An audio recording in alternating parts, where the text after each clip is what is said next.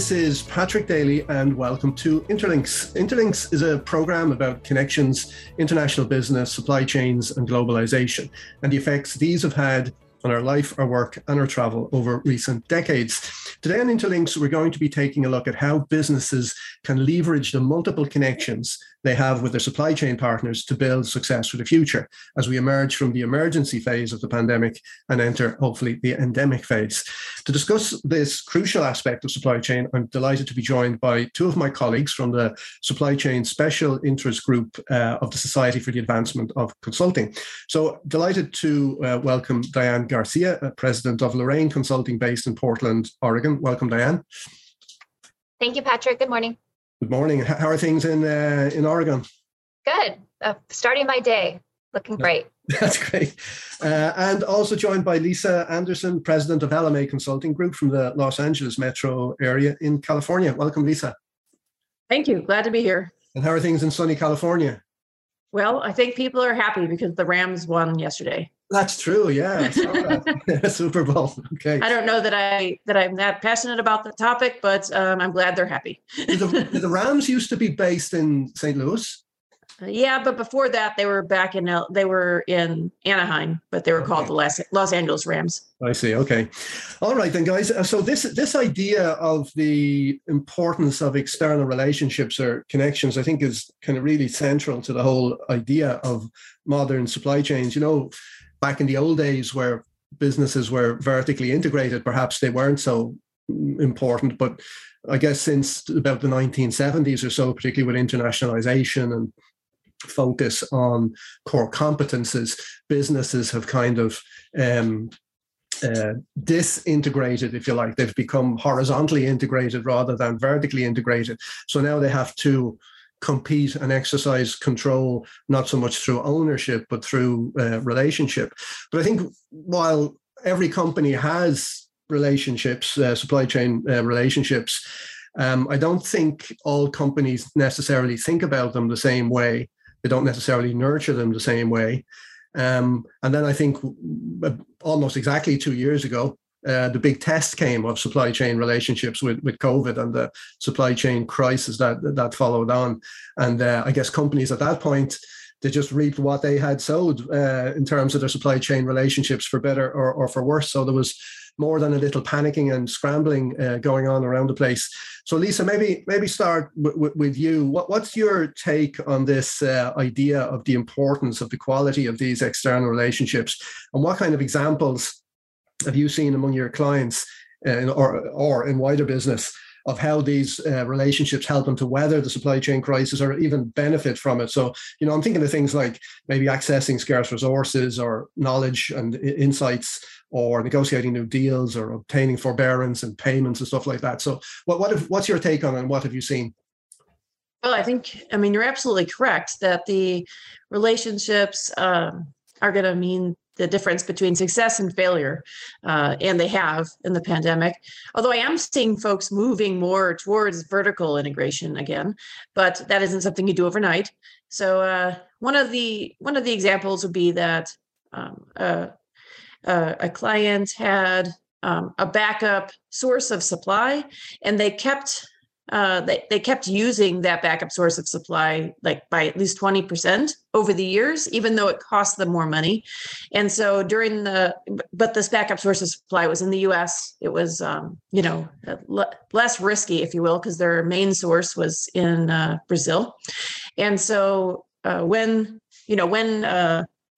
everything hit, they were able to utilize and go fully to their backup source of supply because they had a very good relationship, because they had been using them all along. So that's, for example, that's one area where they're able to continue to produce with a key material because they had because of the relationship with, in this case, with a backup source. But I think, by all means, I'm very concerned about, some scarce resources, especially since, we aren't, it depends, but there isn't a lot of conversation about what we're going to do if those are turned off someday. So that's a whole nother topic. So I can let you ask more questions, but we can get to that. This backup supply that this company had and had maintained over the years, was that on purpose? Was there a thought process behind that, or was it a result of inertia, or just? Oh no, definitely not inertia. So in this case, the board of directors was not happy that this backup source of supply was kept, mainly because they were more expensive. So it was by design. The director of purchasing felt that they needed to have a backup, and a backup doesn't do you any good whatsoever if you actually aren't doing some sort of ongoing business with that backup. So he insisted, and it became it became exactly what they needed, because when supply went on allocation in this case, then they were able to utilize the backup source. So. Yeah. Maybe the same question for you, Diane. What's your own take on this whole idea of supply chain relationships and how important they are? And have you seen any examples, again, where people leverage their relationships to weather the supply chain crisis or benefit from it? Well, I do think, Patrick, just to answer it straight away, they're very important. Like you mentioned, we have a lot more dependency on each other, and companies are much more dependent on their suppliers. And so how you nurture and prioritize has made all the difference.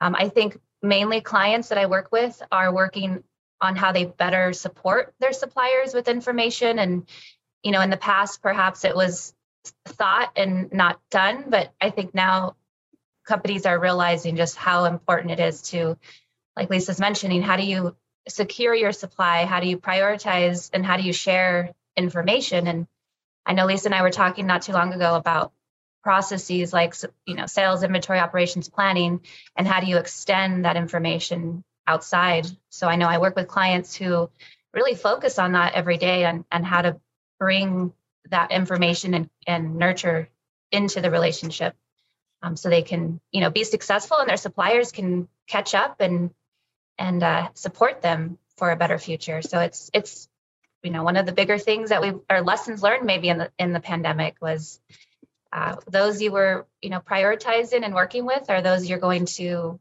move on into the future with, and be successful. Okay, I'd actually like to introduce our third guest today, Dr. Karen Wilson Starks, who's joining us from Colorado Springs in the state of Colorado in the US. So good morning to you, Karen. How are you? How are things in Colorado? Good morning. Everything is fine. All is well here. Excellent. Glad you could join us. Thank you. Me too. Now, Lisa, you mentioned about vertical integration, that you've seen some evidence of that going on, kind of maybe early stage vertical reintegration. Do you think that is just a reaction to what's going on, or do you think that might be some sort of a pattern that's going to reemerge as a new trend? Well, I think it is beginning to be a pattern. Like, for example, some of the larger companies are starting to do this, like a Walmart of the world are starting to buy up the food suppliers as an example. And that was happening even prior to the pandemic. I heard some stories about it. So I think that now, for sure, as folks are having trouble figuring out how to source their key supplies, they're thinking about buying a company or merging with a company or doing something so that they can have more control over their end-to-end supply chain. With that said, they also could just be paying much more close attention to their suppliers and their relationships. But I think that they're really interested in control right now. Yeah. There's an interesting development that I saw a client of mine, and they were having lots of issues with ocean freight. As you all know, that's been a major headache for companies that are particularly importing companies in North America and in Europe who import from the Far East particularly. And this company was importing several thousand TEUs per annum, and the bill they were facing for 2022 was probably in excess of $30 million in ocean freight. And they had always had a strategy of playing essentially the spot market. But when we actually analyzed the freight forwarders they were using, even though they did that on a case-by-case basis, most of the business was going to one freight forwarder. So we said to them, listen, why don't you actually develop the relationship with these guys a bit further and see whether you can do better by talking to them in a more strategic way about your freight requirements in the future. So we started a negotiation with this freight forwarder. So I guess the long and the short of it is there's lots of bells and whistles on it, but the agreement in the end is they now have a strategic relationship, which is essentially an exchange of good and stable rates that are tremendously better than what the market rates are at the moment, in exchange for guaranteed volumes. And that's a kind of a relationship that was there, but was maybe a little bit kind of transactional. And they just said to themselves, okay, let's change the strategy of this relationship and let's give them something that they need in exchange for something that we can benefit from. So that was an interesting example that I came across. 93.9 Dublin South FM. Diane, I guess all modern businesses have myriad external relationships with external parties, whether they're, strategic partners or joint venture partners or the customers, suppliers, service providers, contractors. This goes on. And evidently, they can't give the same focus and attention to all of these relationships. So if you were advising a client regarding how best to manage all of those external supply chain relationships, what would you advise them regarding kind of triaging or prioritizing so that they can kind of get the best use of their resources to cultivate and nurture the relationships that are most important to the success of their business? Mm-hmm.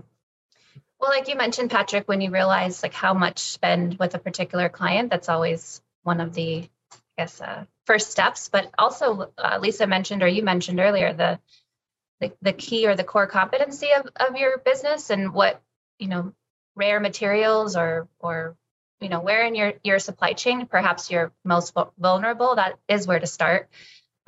It's not all about those who are supporting in terms of spend, but of course that's a big piece of it. So it's really, do you have an idea? I mean, I'm sure, like you said, it's one of those, it's unspoken, but until you make it official, do you understand who those key suppliers are and what is your definition of critical or key?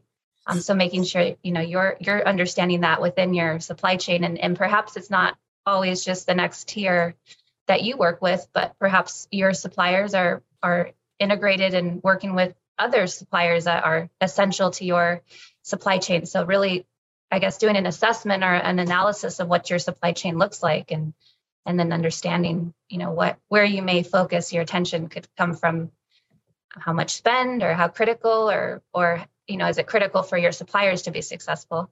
So I would advise to start there and understand what it looks like. And then, of course, as you prioritize, like you're saying, you can't prioritize everyone, as we well know. So how do you spend time, and how do you, the fortunate thing that we're facing today is that we're becoming much more in person again. So perhaps it's, visiting or restarting a routine relationship, whether that's visits every, quarter or every week, depending on how critical and close in proximity these suppliers are. So I would say if you can visit and kickstart relationships that perhaps over the pandemic we were virtually discussing, it's probably best to start there and regain some of that in-person conversation and relationship building. Yeah, that's interesting. It actually brings me to a question I had, especially for Karen. So, Karen, from the point of view of the psychology of relationships, what do you think would be some of the good approaches, tools, techniques, and strategies that businesses should be learning and applying to their supply chain relationships, the ones that they value the most, to keep them strong, keep them vibrant in good times and in bad? And in that, do you think there are any parallels with some of the ways we manage our closest personal relationships? One thing I would say is that it's important to think in terms of partnership. And a lot of times the people that we really need to connect with to build future success are people that we don't think of in terms of full partnership. We might think of it in terms of partial partnership. So let me give you an example. Like some of my clients, what they're dealing with right now with the talent shortage in the United States is actually bringing in contractors to do more of the work that they used to do internally, but they don't have the bandwidth to get that done. However, the way that they've done it in the past, the contractors will come in very short term. It's very transactional. They do a bit of work and then they leave. And they're really needing to rely on those contractors a lot more than they did in the past. So they have to think of them as an arm of the company. They have to think of them as a partner of the organization. And with that mindset, they may have to sit down and very clearly talk about the values of their own organization. How do they do the work? And what are the expectations? They have to train them in their own way of doing business, not just on the technical end, but also on the values-based end. And I think, too, if you really want those contractors to be committed to you for the long term, very similar to what was being said about, suppliers and relationships with pricing, you have to think about what's the guaranteed kind of work you can offer them over a longer period of time so that they're loyal to you and they're available when you need them. And so often companies aren't thinking about that. They're thinking, I'll just reach out when I need them and they'll be there. But in fact, they're not there. They may be servicing someone else. So even if you can guarantee some touch points, and at the time they come up, even if you have internal bandwidth, it can be useful to use your external partner anyway, just to gel the relationship more. And so that you are working seamlessly together going into the future. It's a time to really connect at an even deeper level and figure out how do we sort of raft down this river together. So I think partnership is the word I would use. And then you ask, well, what about our real life relationships outside of work? I would say, yeah, there are a lot of parallels. No matter what that relationship is. An obvious example would be marriage or a relationship of that sort, a partnership of that type. Usually, husband and wife have very different skills, very different abilities, different styles, and it's the combination together that they cover more of the waterfront, if you will. I think the same is true with many of the partners that we might bring in to work with us. We're bringing in different abilities, and when combined, we can go farther and we can go deeper and faster than we can alone. And one other analogy I might use is a music analogy. There are people out there who are very talented in playing instruments. They're very talented geniuses in writing music, composing, and putting things together.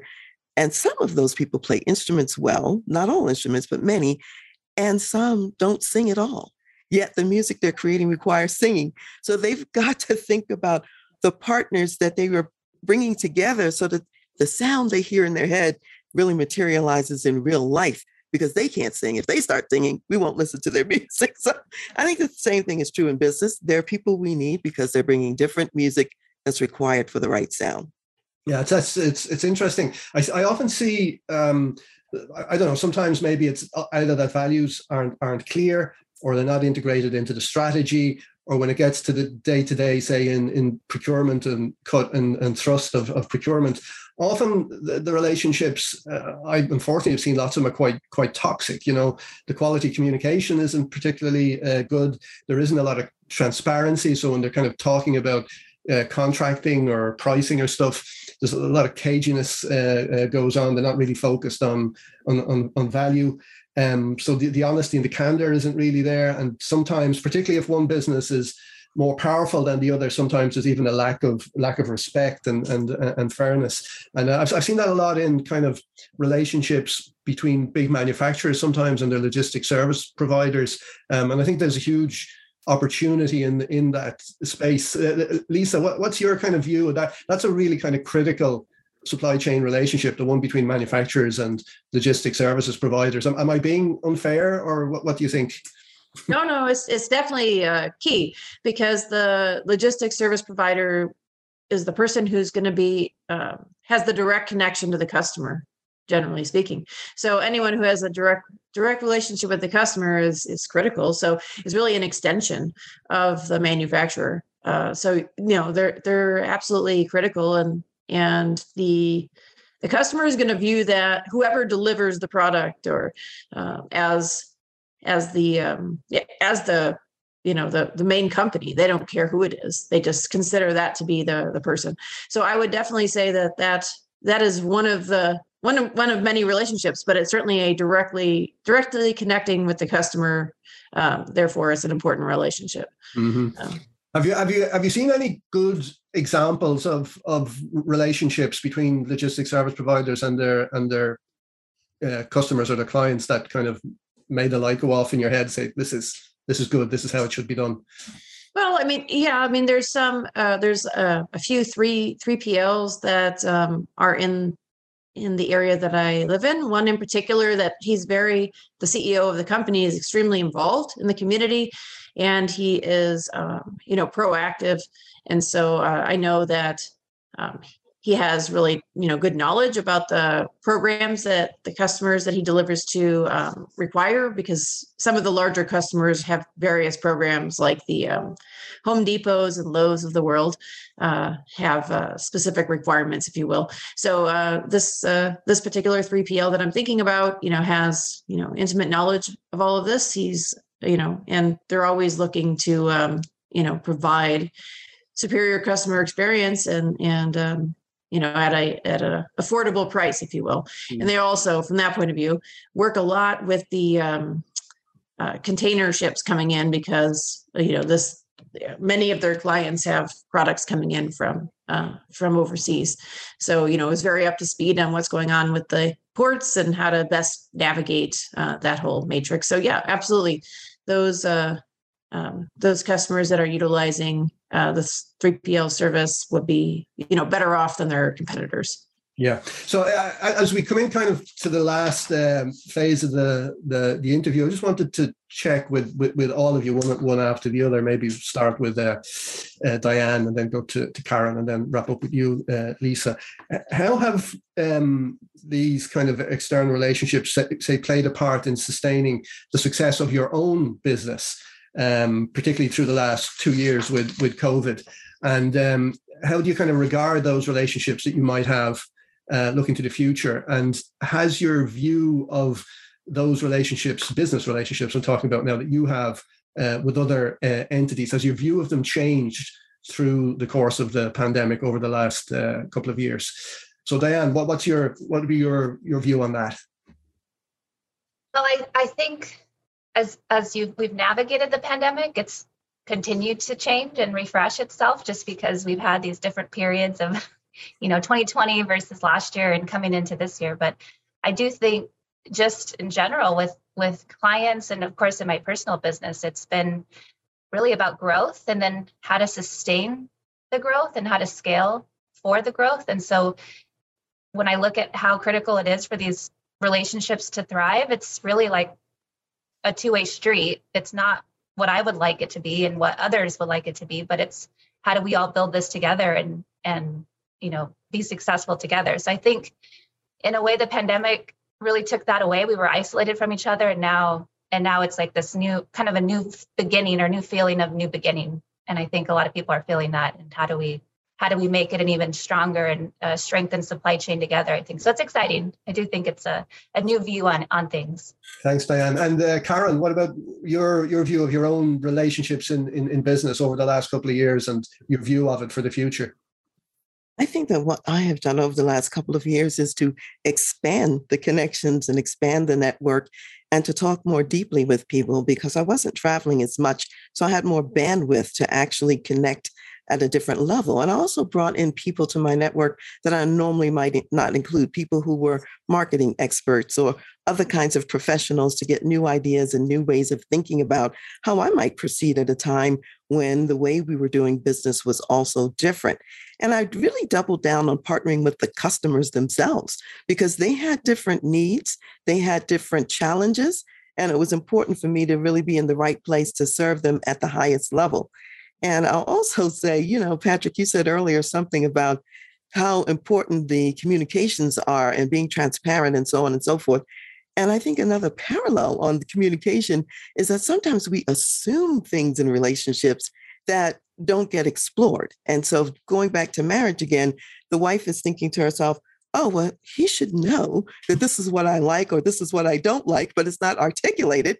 And very often the same thing happens in business. So I find that when we're bringing in partners as contractors or whatever, we've got to be much more explicit. We have to over communicate in multiple channels. We have to make sure that when we use a certain word, they're hearing the same meaning that we're hearing. So I think in the pandemic, because we've not been in person, not been face to face in the same way, I've been even more careful about making sure that we are communicating the same messages to each other and understand each other. Great. Interesting. And Lisa, what about you? Well, definitely, I agree with both Diane and Karen. Certainly, it's been about growth and helping clients navigate volatility and changing circumstances. So from that point of view, I've been bringing on additional resources and expanding, and also bringing on new skill sets, if you will. So really, and also new partners like Karen has talked about. So actually, I've had a whole lot more media interaction because they became much more interested in the supply chain during the pandemic. So from that point of view, a whole host of new relationships, if you will. So it's really been interesting, and I would also say that it's been different because it's been 100%, mainly 100% during the pandemic anyway, virtually.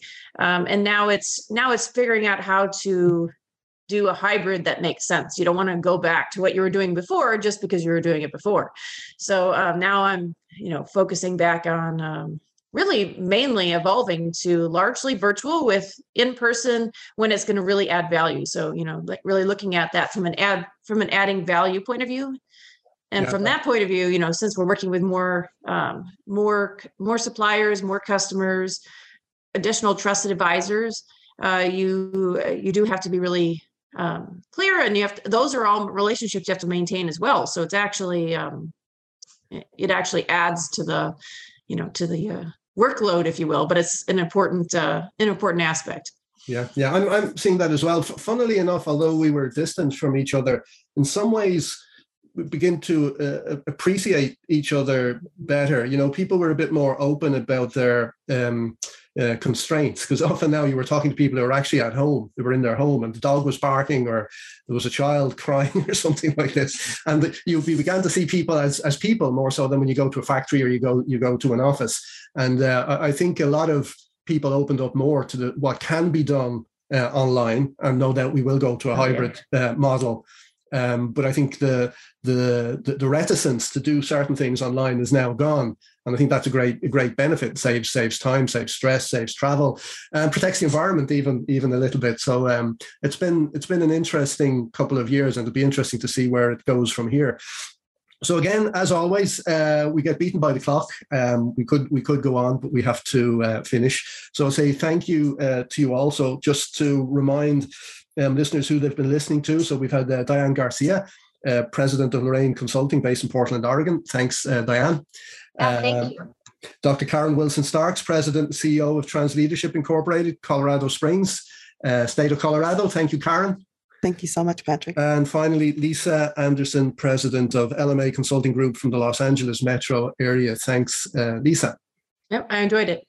And thanks to all our listeners for tuning in. And you can find this Interlinks podcast also on iTunes, Spotify, Acast, and other podcast platforms. For any comments or questions, drop me a line on pdaly, PDALY, at alba logistics, all one word, .com. And in the meantime, keep well and stay safe. Until next time.